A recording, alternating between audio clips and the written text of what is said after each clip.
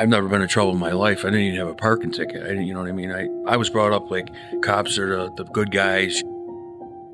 I didn't know what was going to happen, but I do know that everything was stacked against me. Everything, like everything. This isn't supposed to happen this way. I'm innocent. I know I'm innocent. I know I had nothing to do with this. How is this possible? I grew up trusting the systems. I grew up believing that every human being should do the right thing. And that's why, even though I knew I was dealing with corrupt people, I was not going to bribe anyone to get me out of prison. Because I wouldn't live with the fact that I bribed my way out of my wife's death. I'm not innocent until proven guilty. I'm guilty until I prove my innocence, and that's absolutely what happened to me. Our system, since I've been out 10 years, it's come a little ways, but it's still broken. I totally lost trust in humanity after what happened to me. This is wrongful conviction.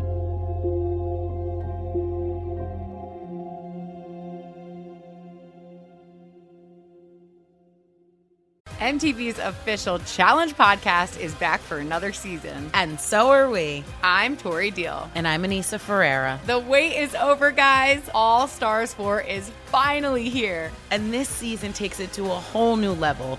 Old school legends, modern power players, and ex-lovers are all competing in Cape Town, South Africa for the prize of $300,000. And we're going to be right here along with you fans, covering every episode on the podcast. Listen to MTV's official Challenge podcast on the iHeartRadio app, Apple Podcasts, or wherever you get your podcasts. Something that makes me crazy is when people say, well, I had this career before, but it was a waste. And that's where the perspective shift comes, that it's not a waste, that everything you've done has built you to where you are now. This is She Pivots, the podcast where we explore the inspiring pivots women have made and dig deeper into the personal reasons behind them. Join me, Emily Tish Sussman, every Wednesday on She Pivots. Listen to She Pivots on the iHeartRadio app, Apple Podcasts, or wherever you get your podcasts. The Big Take from Bloomberg News brings you what's shaping the world's economies with the smartest and best-informed business reporters around the world.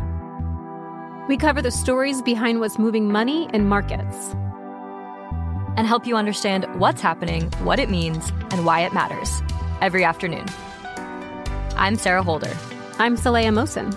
And I'm David Gura. Listen to The Big Take on the iHeartRadio app, Apple Podcasts, or wherever you get your podcasts.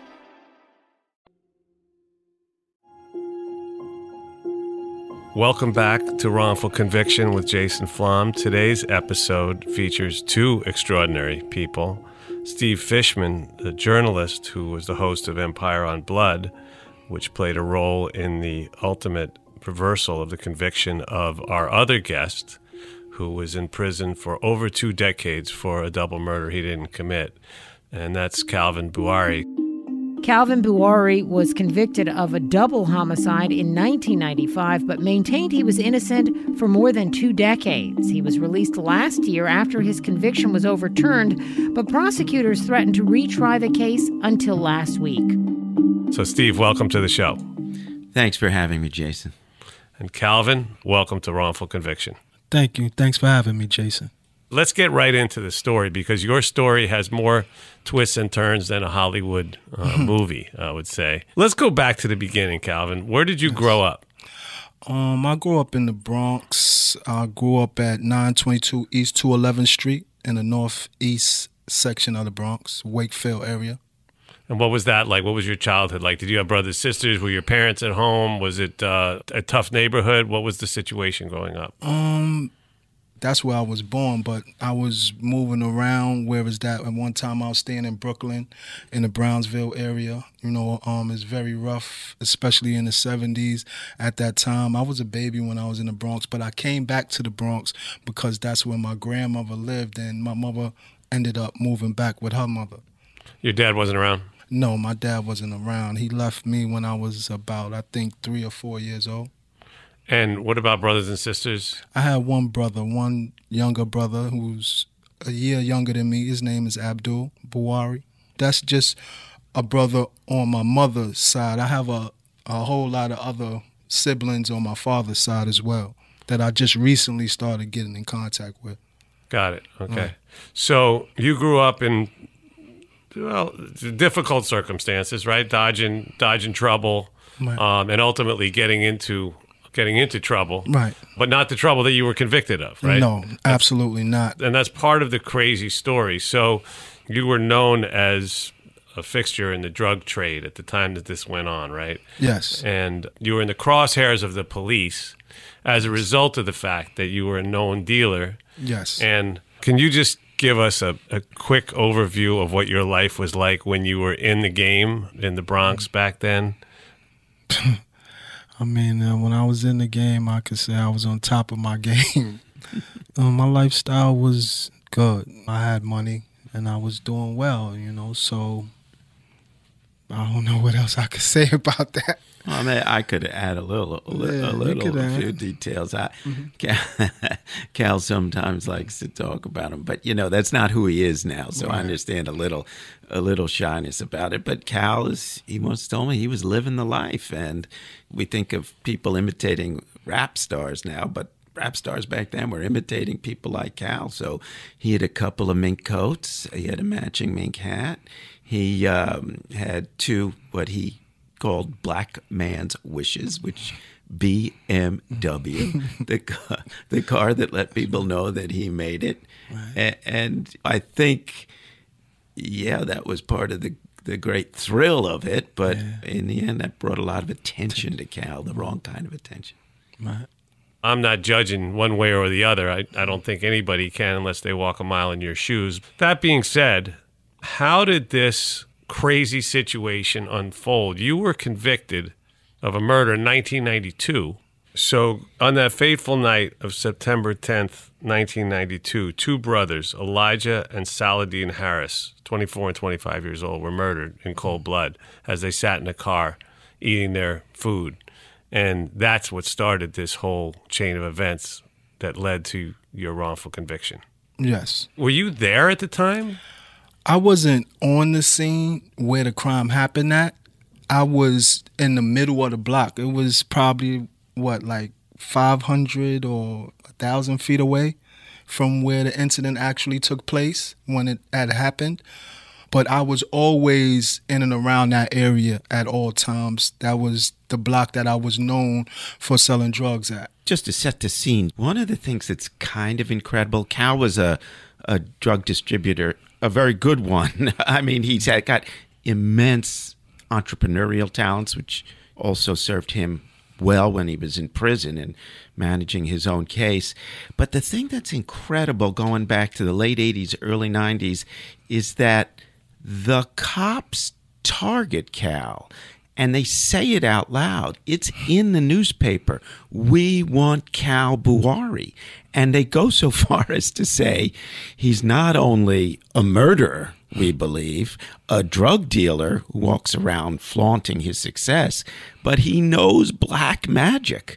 Yeah, that was like the biggest propaganda in the world. I think that only happened because they figured out that I had an African last name. And instead of me knowing this black magic, as they proclaimed, they were the ones that were really on the witch hunt, and they just wanted me by all means necessary. And one of the things that I learned later is this is the way that Alan Cameron, when he mentions how, he utilized different tactics and angles, that was actually one of his biggest tools. Because what happened was when I went to trial, not only did he ambush me with surprise witnesses that me or my lawyer didn't know about who was coming in to wrongly accuse me, he also utilized the media. So now jurors were actually getting that article delivered in little flyers to their houses while I was on trial. Wow. I never heard that one before. Yeah. I think there was even like a newsletter, a co-op newsletter that did this. And, Alan Cameron's the prosecutor. He works for the Bronx DA. He's got a big reputation. He comes in like they're throwing their heavy hitter at it because they want Cal. And, Cal has in their minds, I think you've been accused of another murder. Yes. And Cal keeps eluding them. And this kind of engenders this ferocity on their part to let's get Cal. And that's something that I talk about a lot. You know, when they take this, talk about black magic like a witch hunt, and they decide they're going to get Cal, right? Yes. That means now this double murder happens. They're like, how convenient. We'll pin this on you. Yeah. But in the meantime, that means by definition that they're totally willing to ignore the actual killer or killers, who are then going to be free to go do it again. But I want to go back a little bit, because there you are, 500, 1,000 feet away, whatever, shots ring out. I mean, this was a very violent time, right? Were shootings a frequent thing in the neighborhood? I mean, in that era, murders were at an all-time high. New York, I think at that time, was the murder capital. You know, you had 2,000 and something murders a year. Looking back at that time and that age, you know, literally I knew that when I was in the lifestyle I was in, every day that I walked out my house, I knew I was putting my life on the line. But, you know, to me, it was a sacrifice, because I felt like I had to be the man of my household, because my father wasn't around and I was the oldest sibling, and my mother lost her job and she was struggling. So even in a neighborhood where shootings were a regular occurrence, this was a double murder of two brothers, and you heard the shots. Did you go to the scene? And then how did it happen? When did the arrest happen? And when did you start to see that this was really going to be your undoing? After that happened, I had immediately ran to the opposite end of the block, and I was with a friend of mine, John Parrish. You know, may he rest in peace. He's not here today. And then when I walked back up to the block, we walked to his house because he had drugs on him, and we started seeing police come to the corner of the block. So we wanted to know what was going on, because we just heard the shots go off. So once he had took what he had in the house, we walked up to the block, and that's when I found out that two guys had got murdered. Did you know those guys? No, I didn't. Were you arrested on the spot, or did? No, I wasn't. I was arrested 6 months later. I was arrested because Aldrich Griffin, he was one of the leaders of the Shower Posse, the Jamaican gang called the Shower Posse. And from the records that I had read, he had gotten locked up for an inoperable or a firearm, a weapon, and I think some drugs. He already wanted to get me off the block because he was also my competition across the street. So that's how I got arrested. He falsely accused me for killing the Harris brothers. And remember, I mean, this block gets called eventually Corner on Blood, right on that corner. Yeah. And, you know, some years later, there's like 7, 8, 9 shootings within a span of a month. Yeah. So this becomes a very, very hot block. Giuliani comes in. He wants to clean it up. Cal kind of falls into that profile in a big way. But when they first arrest him, I think it's March of 93. Right. So that's like 6 months after the actual executions. It's an aspirational arrest. I mean, they got one witness who may or may not hold up in court, but they want Cal off the street. So, hey, we're going to throw him in jail for as long as we can, and we're going to try and develop a case while we're holding him. And they don't have a case. It takes them years. And the thing that comes out is that they're actually about to walk away from this case. They're completely bluffing. Mm-hmm. Cal mentions Alan Caron, the prosecutor, and really, he tells me in the podcast, he had no case. He says, I was bluffing. I was going to take this as far as I could and then dismiss it. And then there's a twist and a turn that intervenes 3 years later. Right. I wanted to touch on that too. I literally have to commend Steve because I think that he did a more thorough investigation than any prosecutor, than any lawyer that I ever had, than any detective that was ever on my case. And he talked to every single individual that had anything to do with my case. And, you know, with that bluff that he said, that was a violation of the Sixth Amendment to my speedy trial rights. He never had a case against me. They always knew that that guy initially was lying. When he got arrested, he immediately went back to Jamaica. He wasn't trying to cooperate with them. He just utilized me to get out of jail and possibly get back on the block to try to take over what I had going on out there. You understand? And the sad part about it is when you talk about Alan Cameron, you talk about one of Robert Johnson's leading hitmen, like so to speak. That Johnson's the district attorney in the Bronx for 25 years. Yeah. And with him, it's sad because I know that man has a lot of individuals possibly in prison right now for cases they didn't commit. And with Robert Johnson, the reason why I brought him up is because under his tenure, the Bronx had the most Brady violation and prosecutorial misconduct violations than any other borough. And none of them ever has been chastised or punished for none of these acts. So when they get away with doing these things, they walk around as though they are above the law, like with impunity, that they have no impunity. So it's just sad, rather than see justice done, Alan Cameron rather uphold the conviction. And that's who this man is. And it's just a lot of other people that I know that are in the situation that I am, because when this guy took a set on you, he was going to go by all means to take you down, period. And he showed that clearly when he spoke to Steve. He has no impunity for that, No, it's something that we talk about on wrongful conviction a lot, which is that until we are able to get rid of prosecutorial immunity, which is almost total, it's probably the only profession that enjoys that type of protection, right? Almost any job that you do, if you're a doctor and you mess up, you're going down. I mean, it's like, right. And there's so many examples of that. But they're able to get away with just insane things. I mean, it's the most powerful position in the justice system. I think most people think that a judge has the ultimate authority, but we know, those of us who are in this business know that the prosecutor has so much power. They can drop charges whenever they want to, for whatever reason they want to. They can throw the harshest penalties at you in an attempt to bluff, as you said, to get you to cop a plea. Cal was offered a plea. 3 years. 3 years. Right. And he turned it down because he's innocent. And, to your point about the prosecutors, one thing that happens is the system gives them legitimately by law enormous advantages. Now, imagine 6 witnesses come forward and testify against Cal, and they're really drug dealers who have been in the scene or people who have committed crimes. And the prosecution is encouraged to hand out deals. Sure. And so there's actually a guy in prison, and they go to him and they say, how long you want to do, right?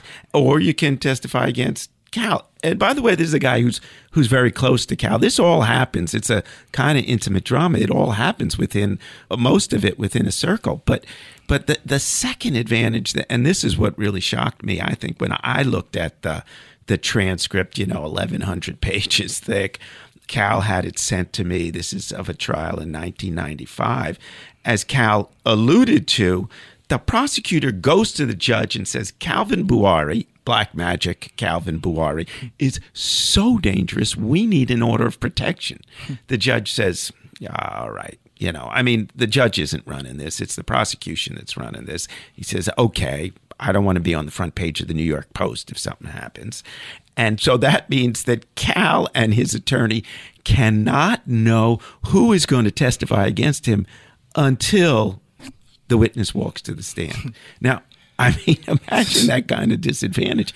And that's legal. To your point, Jason, there's a kind of immunity, whether I don't think it's in the law, but in practice, prosecutors are not held to account for their, let's give it the best interpretation, their mistakes. Sometimes those mistakes are due to overzealousness, a refusal to look at the facts, and it doesn't have an impact on a career. So, recidivism, that's what we're talking about, right? They are, in fact, immune in so many ways.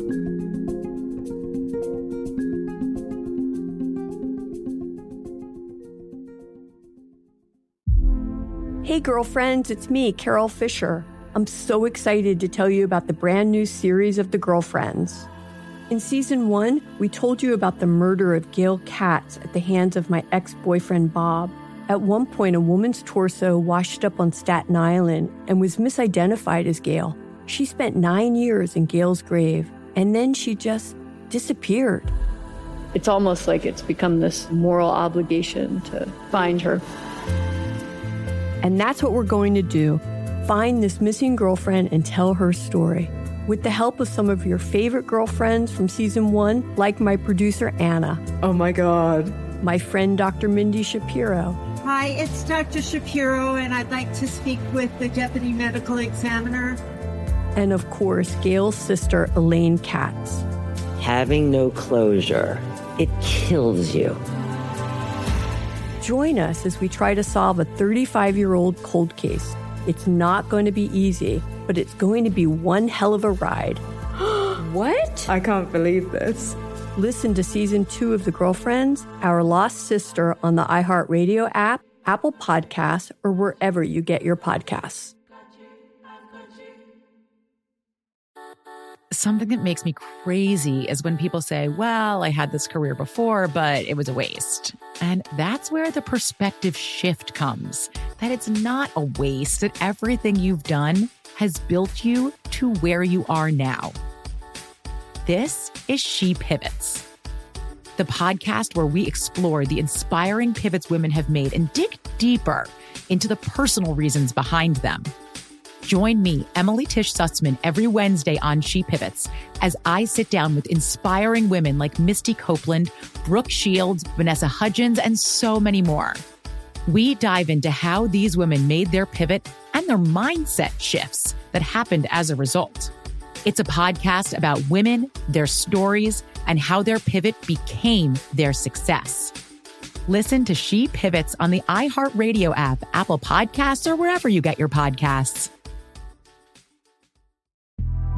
The Big Take from Bloomberg News brings you what's shaping the world's economies with the smartest and best-informed business reporters around the world. Western nations like the U.S. and Europe. Mexico will likely have its first female president. And then you have China.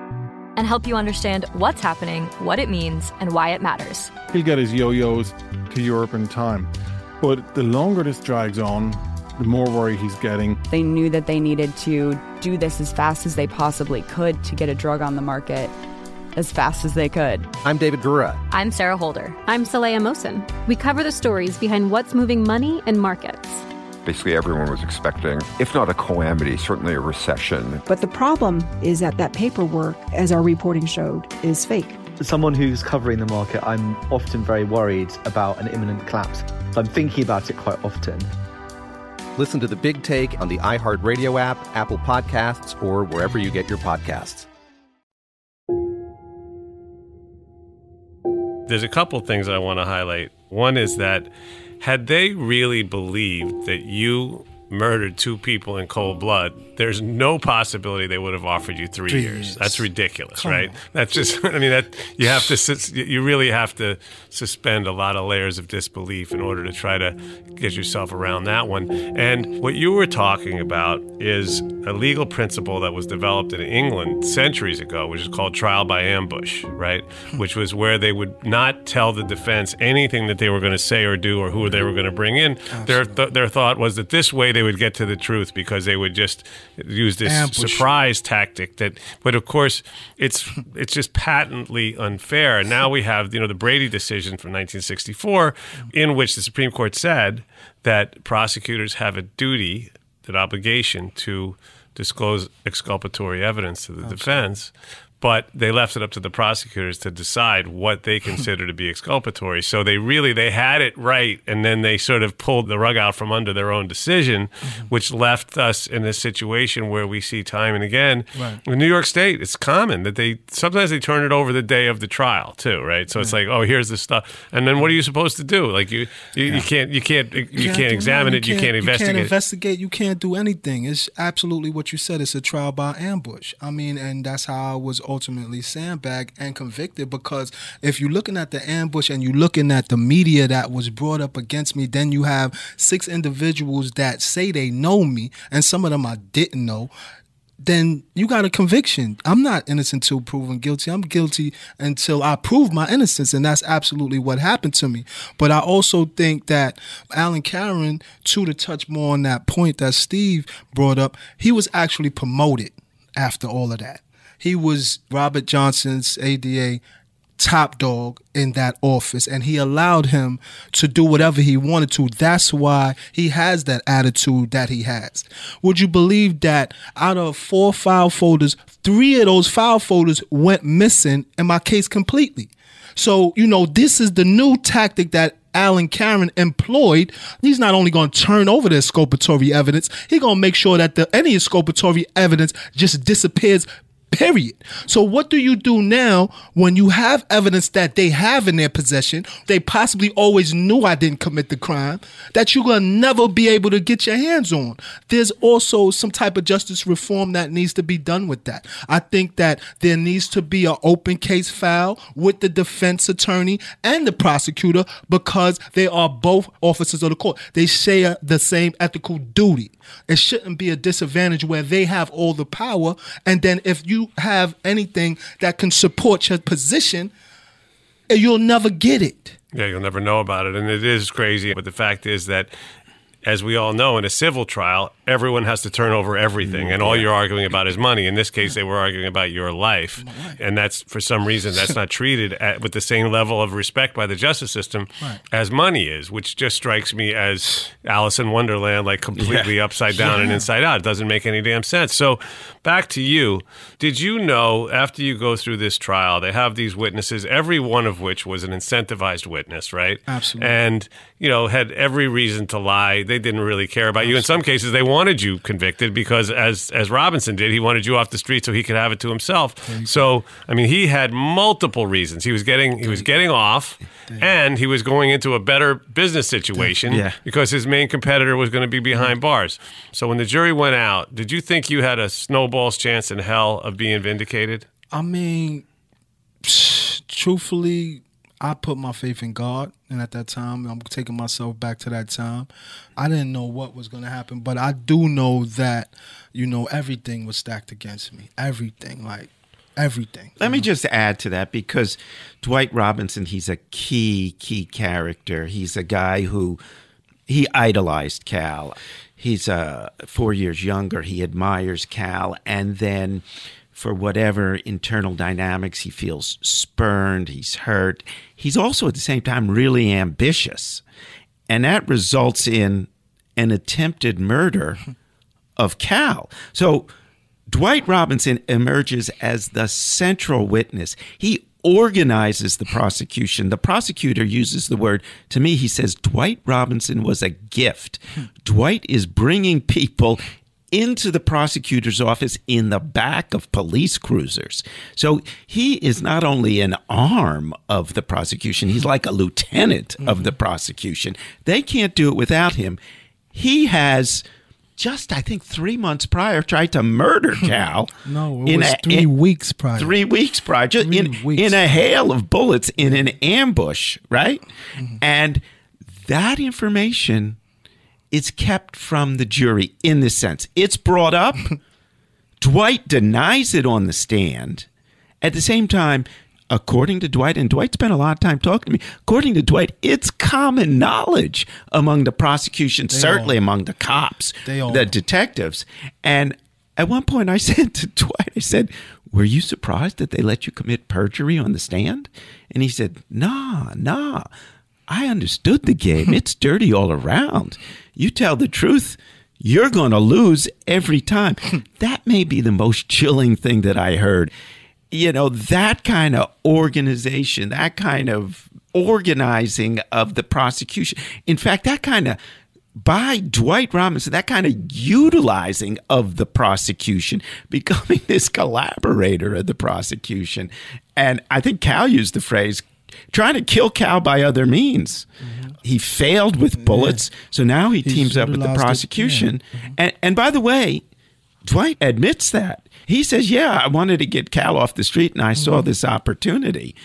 So Cal has to spend the next 2 decades of his life proving that Dwight Robinson, this guy who once idolized him, is a liar. And that's a drama that shouldn't be imposed on anybody, but it is an amazing drama to follow. And let's get to that, because that's one of the more interesting aspects of this case, I think, is that you end up being convicted. Yes. You were sentenced to 50 years to life. 50 to life, right. So that's pretty much game over. Yes.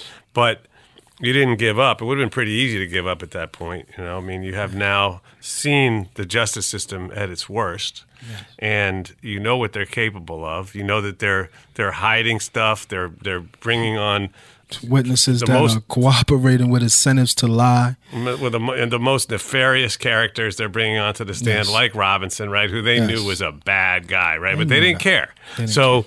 You know what they're capable of. You know how steep of a hill you've got to climb now because it just got 100 times harder because now you're behind bars. And you're looking at 50 to life. And then things get really interesting all of a sudden when you get a letter in the mail, right? Yeah, I received it from Dwight Robinson. Yeah. 8 years after his conviction. And where were you serving at this point? I was in upstate correctional facility at that time. Maximum security? Yes. Right. And when he wrote me, he started explaining, like, I seen the remorse in him because, you know, one of the things that jumped out with me is the fact that he started saying, you know, Cal, I'm on the inside looking out now, you know, I know your hand didn't call for this.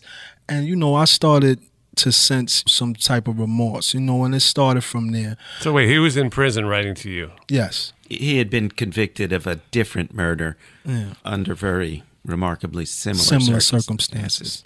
But so Dwight's doing 25 to life. Right. And let's just point out for a second that murder didn't ever really have to happen. If they would have just arrested him when they should have in the first place, he wouldn't have been free to go kill whoever it was that he killed. Absolutely. But okay, so let's just put that on the side for a second, right? So you're here in this maximum security prison. First of all, is it as bad as it sounds?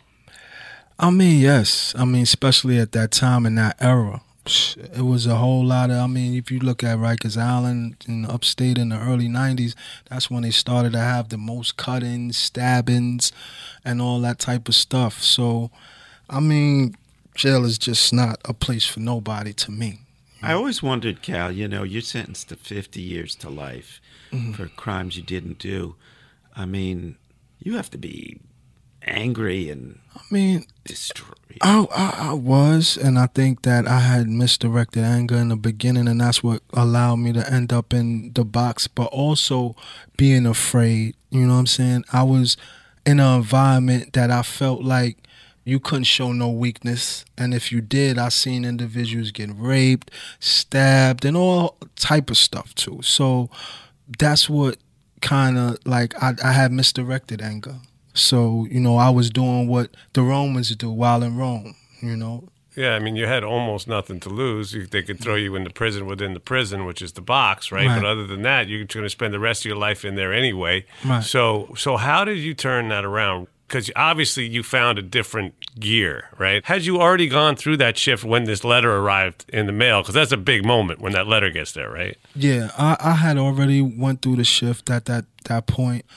I'm an introvert, so naturally the box was kind of like a good place for me. You know what I'm saying?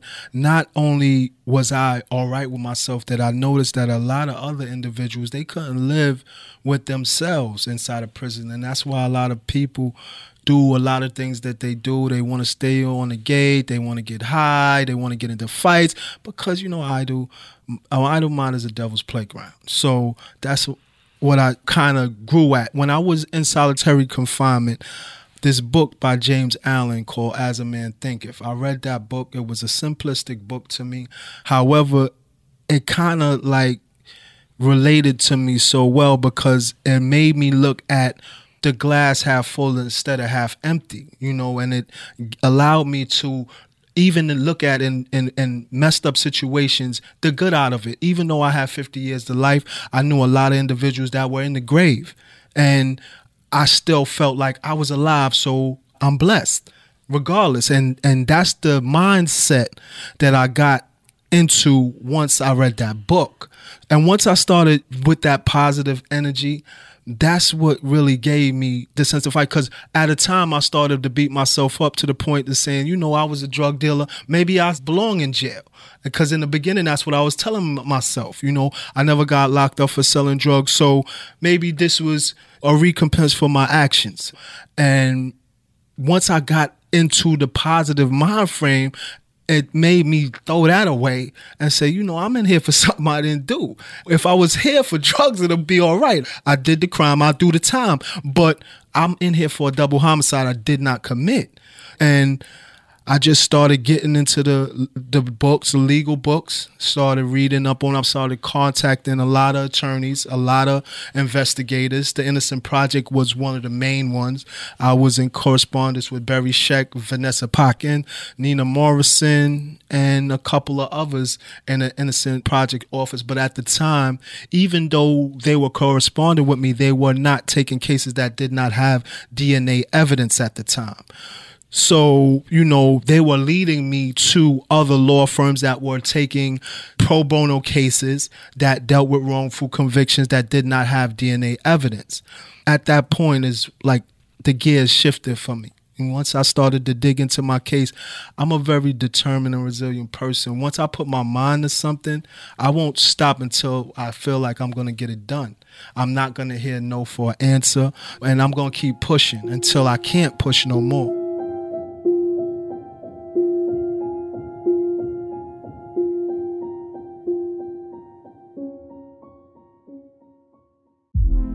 Hey girlfriends, it's me, Carol Fisher. I'm so excited to tell you about the brand new series of The Girlfriends. In season 1, we told you about the murder of Gail Katz at the hands of my ex-boyfriend Bob. At one point, a woman's torso washed up on Staten Island and was misidentified as Gail. She spent 9 years in Gail's grave, and then she just disappeared. It's almost like it's become this moral obligation to find her. And that's what we're going to do.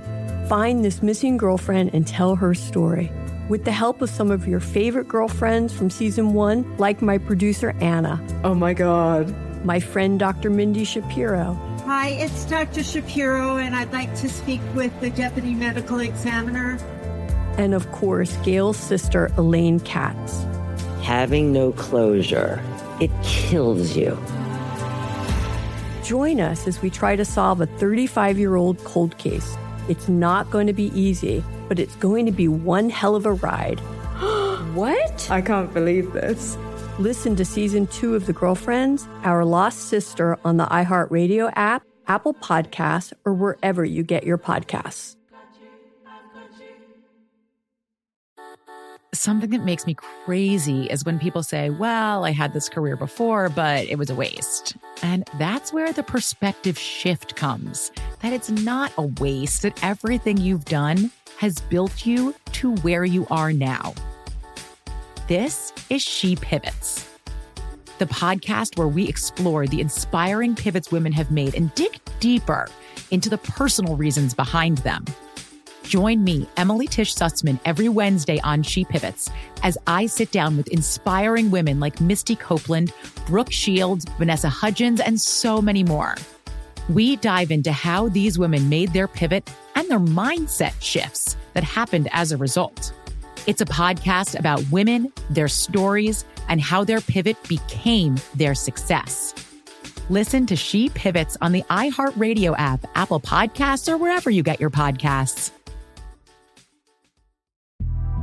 The Big Take from Bloomberg News brings you what's shaping the world's economies with the smartest and best-informed business reporters around the world. Western nations like the U.S. and Europe. Mexico will likely have its first female president. And then you have China. And help you understand what's happening, what it means, and why it matters. He'll get his yo-yos to Europe in time. But the longer this drags on, the more worry he's getting. They knew that they needed to do this as fast as they possibly could to get a drug on the market as fast as they could. I'm David Gura. I'm Sarah Holder. I'm Saleha Mohsen. We cover the stories behind what's moving money and markets. Basically, everyone was expecting, if not a calamity, certainly a recession. But the problem is that paperwork, as our reporting showed, is fake. As someone who's covering the market, I'm often very worried about an imminent collapse. So I'm thinking about it quite often. Listen to The Big Take on the iHeartRadio app, Apple Podcasts, or wherever you get your podcasts.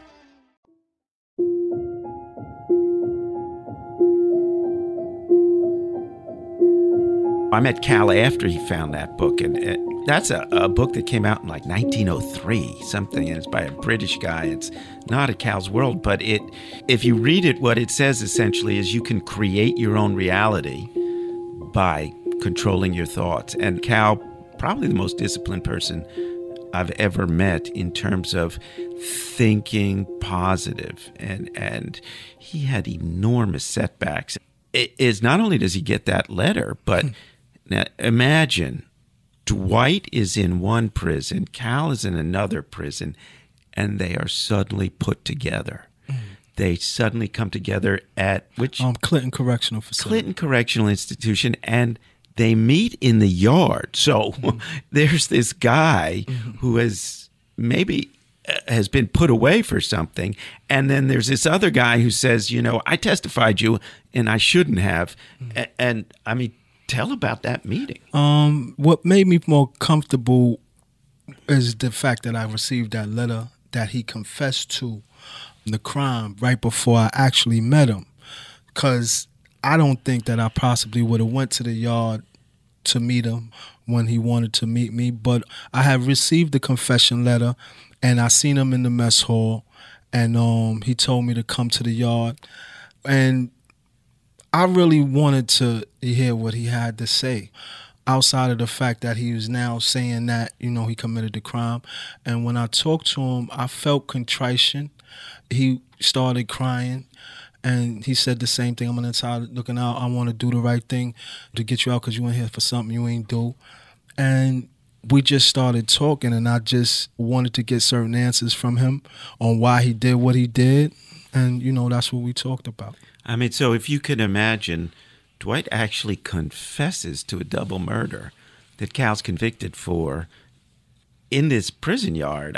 And then what happens is, on the basis of that, on the strength of that, Cal actually gets a 440 hearing. So now he's back in court, and there's somebody else who's confessed this crime.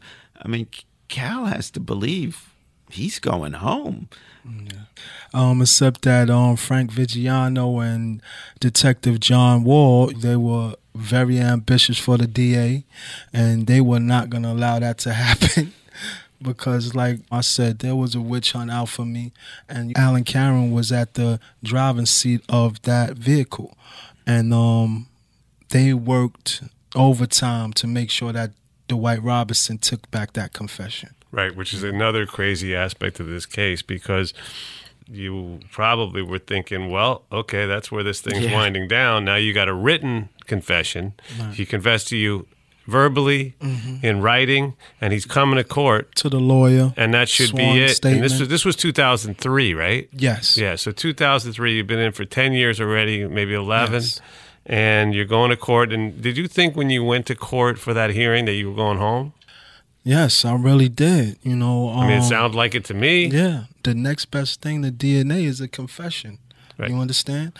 And that's what I thought until he came in and, he got on the stand and he started doing what he do best, started lying. So you didn't know until he got on the stand that he was going to take back his confession? I think we did find out that he did take it back. But to me, when I said I seen him and how I felt with the meeting when I met him, I felt like probably the DA or the detectives were pressuring him like they did, but I felt like still he'll probably come to court and tell the truth. You understand? But he didn't. It's a remarkable plot twist, and then your case falls apart, right? I mean, he recants his recantation, right? So he's reversed himself again. Now his credibility's really out the window, right? Because it's hard to tell when somebody's lying when they keep changing their story. I assume that they switched him to a different prison at this point. Did you have to go back to the same prison together after this? No. Before we even went to court, he had left the facility that we were at. I think immediately after the confession, he left. And what's so funny about that? I don't know, man, but it just seemed like a conspiracy too, because that naturally doesn't happen where they put individuals that testify against you with the guy, that type of stuff. It just seemed kind of funny that they did that, Like they really wanted me to really bury myself even further. You know, I think about that all the time. These dirty tricks are just, I really don't understand them. As we skip ahead, there were other recantations. There were twists and turns. Then 2015 comes. 2 decades have passed that you've been behind bars. And now things finally take a turn for the better. You've had Steve, who's here with us now, who's been investigating your case diligently, fighting for you. You have the Innocence Project helping you. You have pro bono attorneys who have taken your case. Myron Beldock, the greatest lawyer on the planet Earth that ever walked this planet Earth. Right. Yeah, his name is gold. So you got Myron. I mean, you went from having the odds really stacked against you, and it's a credit to you, by the way, because it would have been really easy for you to just fold. But instead, somehow or other, from inside this darkest place, you managed to enlist literally the dream team behind you. Absolutely. So 2015 comes. What happens? I had the investigator working on the case, and he actually was able to get some new leads. And once the new leads came out with the 2 sisters that were actually like about 10 to 15 feet away from the crime when it happened, they lived right where the crime happened at, and they actually seen Dwight do the crime. There's a plot twist. So, I mean, and we've seen that again and again, too, where the witness is the actual killer. And there's an incentive to lie, right? Once I got that information, I think I was in touch with Martin Tankliff at the time.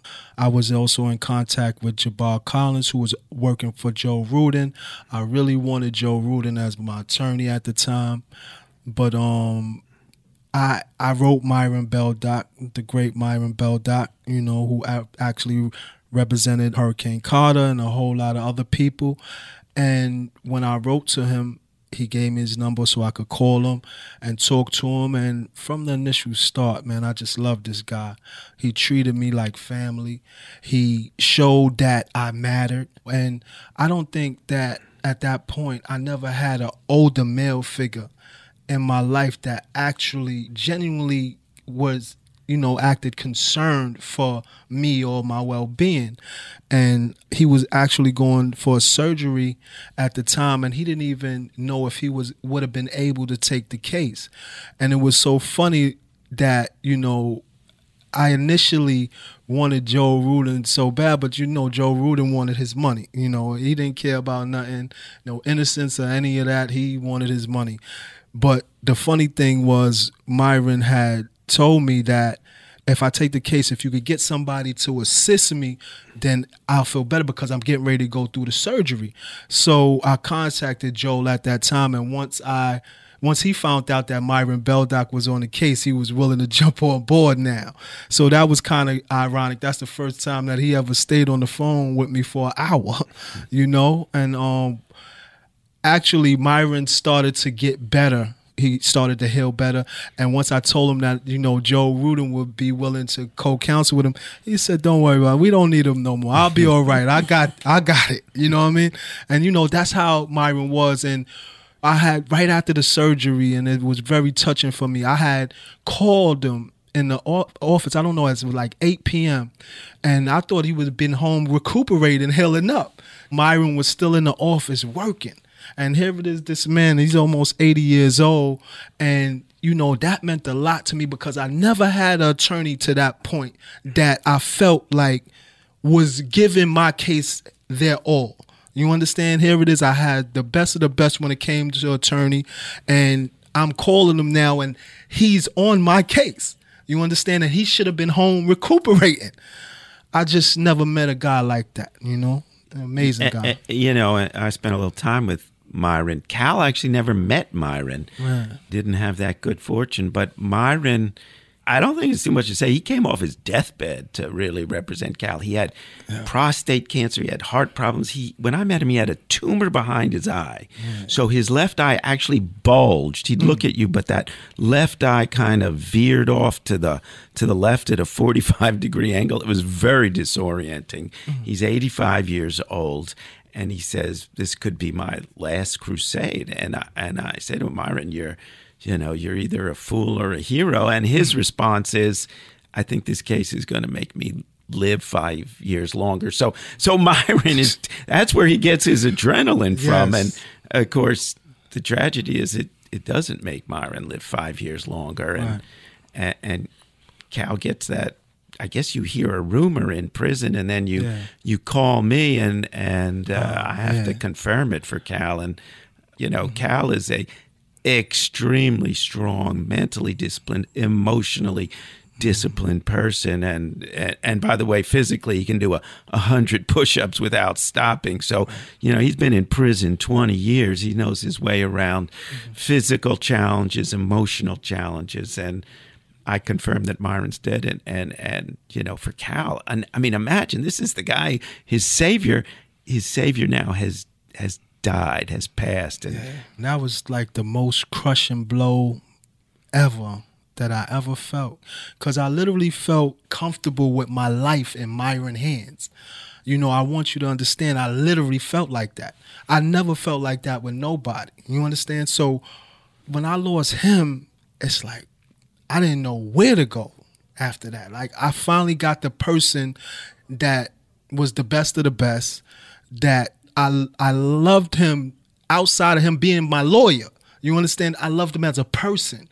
And when I lost him, I just didn't know how to take that, because it was like I just came just so far, and to be able to get the guy to believe in me, it was just, I couldn't help it. I just broke down, and I was in the yard, and that really broke me down. And you broke down on the phone with me. You called me back, and actually, I'd never heard that kind of emotion. I mean, you couldn't speak. Exteriorly, a person is not going to be able to read my emotions and my feelings, because in jail, I felt like I couldn't show no weakness.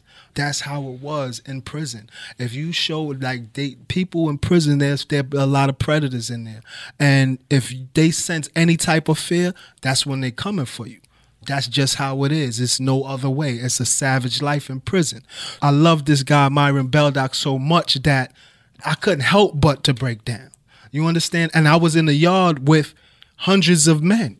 You understand? And that would be the last place that I would want to break down, because here I am with all of the wolves and stuff like that, and I'm in the middle of that, and I'm breaking down. So I was overcome by emotions when I lost Myron. And actually, I remember you shouted over your shoulder, "I just had a loss in the family. Had a loss in the family," so that nobody would think that you were soft. Exactly, yeah. Also, Myron is the one that gave me the tenacity and the fortitude in order to push on. When I took you to the incident when Myron was working on my case at 8 p.m. and I started to read up on everything about Myron, Myron was a guy that just didn't give up, period. And I put his pictures up in like a mural of Myron in the cell that I was in, and his spirit just came to me like, you got to keep pushing. Don't give up. Be a fighter. And Myron actually fought for my life while he was fighting for his own. So I wasn't going to get in a situation, okay, now I lost my top guy, and just lay down and just sit, because that's something that I felt that he would never do. So he kind of like put the tenacity in me to just continue to fight. Cal, can you just take us through how you were able to get your conviction reversed? When I went to supply my second 440, and they entertained the evidence that substantiated that Dwight Robinson actually committed a crime with the Clark sisters. Just to expand briefly, it's a dramatic moment. And Cal had always said, there were a lot of people there that night, the night of the shooting, and the scene had never been canvassed. Well, the cops did go door to door, and they knock on the door of the Clark sisters, Kimber Leah and Nakia Clark, and they don't want to get involved. These are the two eyewitnesses to the crime, to the murder. But the older sister says, no, we heard shots. That's it. And that's what's in the police report. And why? Well, years later, I asked them. They didn't want to. It was a block full of drugs and murder. They're not going to come forward. Absolutely. But 2 decades later, through a series of circumstances, they resurfaced. They're in North Carolina. And now They find out that Cal was convicted. They didn't know that. They had moved away like a year or so after the murders. They find out, and they're kind of heartbroken. And frankly, the younger one, who was the one on the street 20 feet away, she feels guilty. She feels guilty that she hasn't come forward and that this man, Calvin Buari, is in prison for something she knows he didn't do. So there's this dramatic moment when they walk into court, and particularly the younger one walks into court. And I remember the assistant prosecutor tried to pick her apart and rattle her. Okay, it's the DA's job. And she is fiery. She's got this nickname, Evelina, because when she gets challenged and pushed, there's this kind of fierce character that lives inside of her that comes out on the stand. Yeah, thank God for that. And there's this moment, because we have the whole courtroom mic'd, and we have a mic right up near the witness stand. And you can't hear it in the courtroom, but we picked up where the assistant district attorney is really prodding her, and under her breath, Evelina says, "That bitch." Yeah. And then she returns fire, and, she doesn't give. Right. And she says, I saw who did it, and it wasn't Calvin Buari. There you go. Yeah, and I wanted to expand on that too. And that, that was so grateful for me too, because I always knew that after my first initial 440, when the witnesses that actually came back who lied that were criminals, I knew what type of games that these prosecutors play with the detectives. And I was always adamant on, Steve, listen, I want these witnesses this time to have attorneys. Like, I was not going to allow what happened to me previously happen to me again. But it was overwhelming, the personality and the spirit of this witness, because that is the very type of witness that I needed to stand up against these type of tactics. You understand? And I just want to say too, man, when you believe in something, stand for it. If you feel something is wrong, stand for it. And I'm happy that she stood up and she stood firm. Yeah, and the cops did go to her. She was she was in a shelter for abused women. The cops showed up, and that caused a lot of problems in her life. But, Cal was also fortunate. He got another attorney warrior, a guy named Oscar Michelin, who really, in that courtroom, absolutely, I think helped her tell her story and beat back the assistant DA when she tried to replay the 1990s and say, Cal's a bad dude. He was a drug dealer who strolled around in mink coats. But, it was true. That's not what he was on trial for. Right. He wasn't on trial for being a wealthy drug dealer. And it was Michelin who pointed it out, and Nikki who gets on the stand and fires back. Who is the real killer? Who is the person who did the crime for which Cal's serving time? Right. The tactics were utilized on Nakia and Kimberly Clark. She was in the shelter at the time, and when you're in the shelter, you need some place to stay. They went there and made it seem as though she was being looked into for a double homicide. You know what I'm saying? And these are the tactics that these guys employ to make, life hell for a person that just want to feel the truth. You understand? And she got kicked out of the shelter. She got into an abusive relationship after but like I said, I was so proud to hear the personality that she stood up, because normally with, average people, they're not going to want to be bothered, period. They're going to care more about their personal situation than wanting to help somebody else that, okay, I want to help them, but I don't want to go through the headaches that I'm going through in my personal life. Let me leave that alone. That's what the person doing, and I'm so proud that this woman stood up. Yeah, I mean, what's the question you hear today? What's the upside for me? Well, there's no upside for her, but only downside. She stood up. Yeah. We end up 2017 in Bronx State Supreme Court. Yes. And that's the day you had been waiting for since the early 90s. Absolutely. And tell me about that. Can you take us back to that day? When the judge vacated the conviction, I had Myron picture in front of me. I had an actual Innocent magazine that came out on time. And before that, Dwight Robinson was supposed to come in. They couldn't produce Dwight Robinson. And then when I went back to court, I just kept my eyes and myself fixated on "In God We Trust."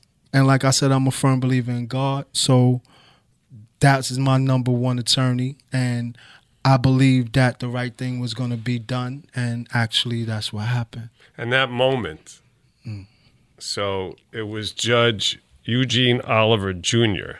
Yes. And we're talking about state Supreme Court. I mean, this is a big deal, right? I mean, it is. And how did that feel after decades of fighting and trying to get people to listen, to have a man in that position vacate your conviction?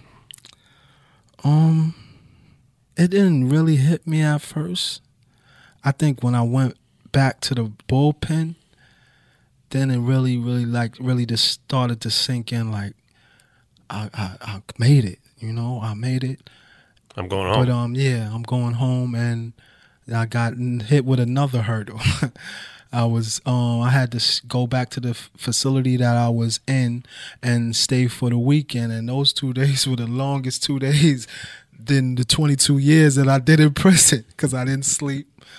And it was just elating. I really felt kind of nervous because, you get a lot of hateration in prison, and I was kind of surprised that the people actually were more happy than upset.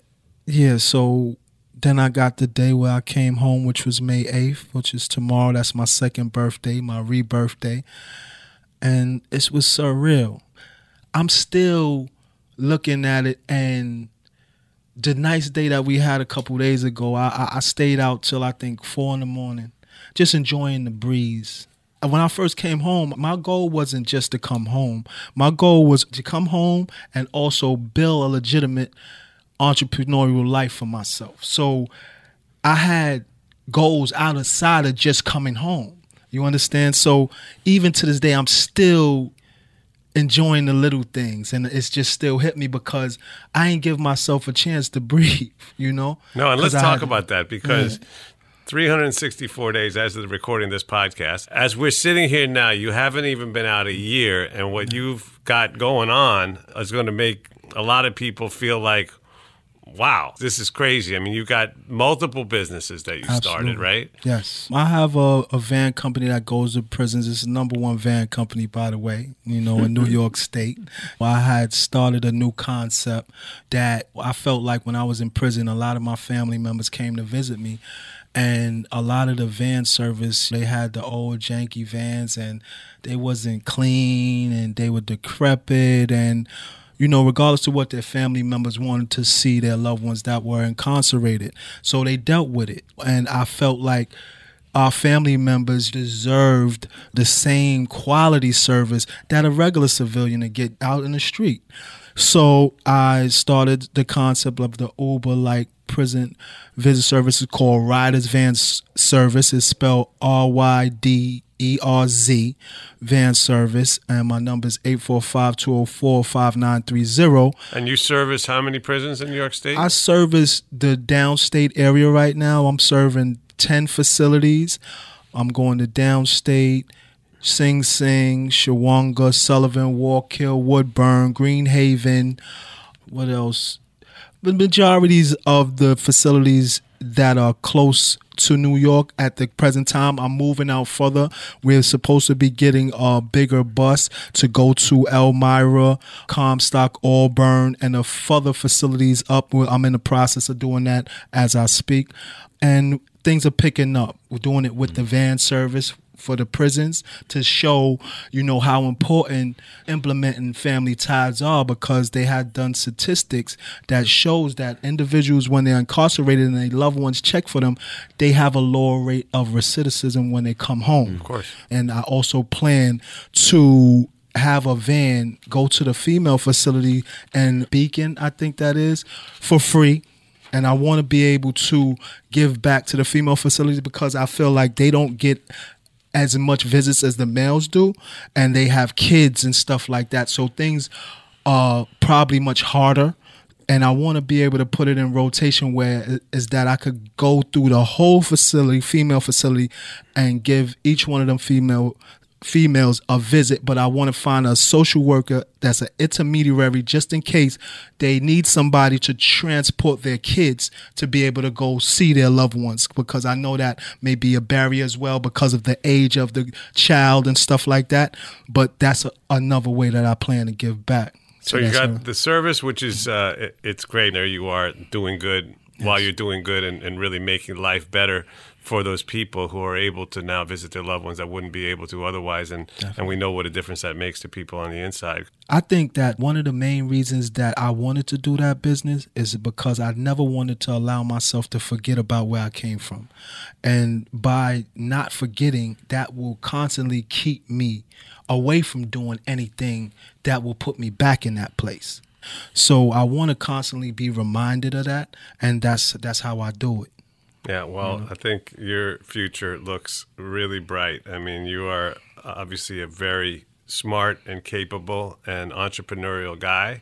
And, reapplying your skills in the way that you are is extremely admirable. And I know you're going to be a big success. And I'm looking forward to watching you. I know when we were speaking earlier, we were talking about some innocent people that you left behind. And I want to try to bring attention to those cases. And it's entirely possible that by highlighting these innocent people that you left behind that you care so much about, we may be able to affect some change in their cases. So do you want to just talk about that briefly? I'll start off with some of the brothers that I know about, case that I just left in Green Haven, that we were actually working on our cases together. That's why I'm so much familiar with their facts. You got a guy named Nelson Cruz that's currently in Green Haven who was actually innocent. They did a New York Times article on him. He was actually caught up in the Louis Scarcella situation, and he just recently got denied on his 440. And I believe in his innocence. There's another guy named Paul Clark that actually has almost 40 years in, that was arrested by the mafia cops. So Paul Clark is one. He's currently at Green Haven facility. And, you have another young brother that I met named Kyrie Fry, who's also at Green Haven, and Anthony Reed. But just recently, me and Meek Mills was in correspondence with each other, and he just sent me the information of a person that he was incarcerated with in Chester at the time. This brother has in 26 years in prison, and the only reason that he's currently there, his name is Eric Riddick. You can look up Eric Riddick. He's in Pennsylvania, in Chester, PA, in a penitentiary, and this brother is actually innocent, and the only reason he's still incarcerated is because of procedural situation, whereas that you have to have evidence in at a certain time. And if you don't have actual innocent evidence, by the way, he has evidence that proves his innocent, and he has expert evidence that proves his innocence. It's just appalling that he's still in prison after 26 years, and this brother needs to be freed. So we will post the names of all those individuals that Cal just highlighted on the website. Get involved, and maybe we can together help some of these people get justice. Absolutely. So we have a tradition here on Wrongful Conviction, which is that at the end of the show, I like to turn the microphone over to you. I do what I don't do very well, which is that I stop talking and just let you share any final thoughts that you have. Yes. And Steve, I'm going to start with you so that we can have Cal be our cleanup hitter here. So Steve Fishman, any final thoughts? Well, first off, thanks for having me. It's an incredibly important issue, and I spent a lot of time on it, actually sometimes a bit against my will, but, Cal being relentless would never. I could never say no, even if I wasn't always saying yes. But Empire on Blood was really a work of passion, and it tells Cal's story. And I think what you get from it that you don't often get is you get the thinking and the thoughts and the feelings of the prosecutor of Dwight Robinson, who not convicted but stands accused by eyewitness of having done this murder, of the detective who talked Dwight Robinson out of his confession. So you really end up with a sense of the criminal justice system. And I guess the last thing I'd say is, I kind of took a journey with Cal, and sometimes I'm given some credit for having pushed his case forward. But, really all credit to Cal. I just think the kind of discipline and persistence in the face of enormous disappointment that would have not only disheartened people, but I think broken most people. I couldn't have persisted. I mean, that kind of instinct and ability is very, very rare, whether you're talking to people on the outside or people on the inside. So, all credit to Cal for realizing the beginning of his future. And now over to you, Calvin Buari. What do you got for us? I mean, I want to thank Steve for saying that, because that means a lot to me, because he didn't have to get involved with my case, but because of my diligence, and I think that, he wanted to do the right thing, and it's good that we have people like that, whether you're a stranger or a friend or not. It's just that I feel like people are waking up and they want the right things to be done. I think that my last words is going to be like what Meek Mill said. It's all about justice reform. So these type of things don't happen to other individuals. I hope that I'm an example to the people that these things do occur, and we just have to do something so they won't reoccur again. That's basically what I have to say. Well, now I just want to thank the audience for tuning in and listening. This has been an amazing journey. And thanks again to Steve Fishman and Cal Buari for being a part of the show. Thank you, Jason. Thank you, Jason.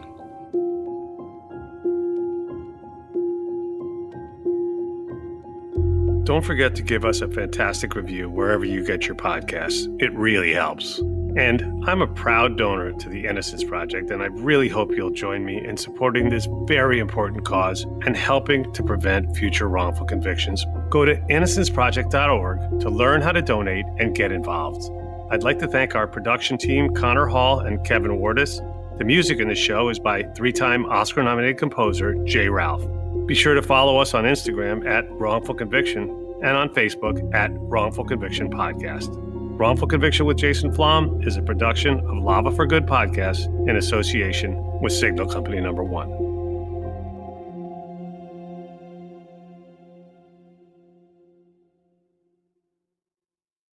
MTV's official Challenge podcast is back for another season. And so are we. I'm Tori Deal. And I'm Anissa Ferreira. The wait is over, guys. All Stars 4 is finally here. And this season takes it to a whole new level.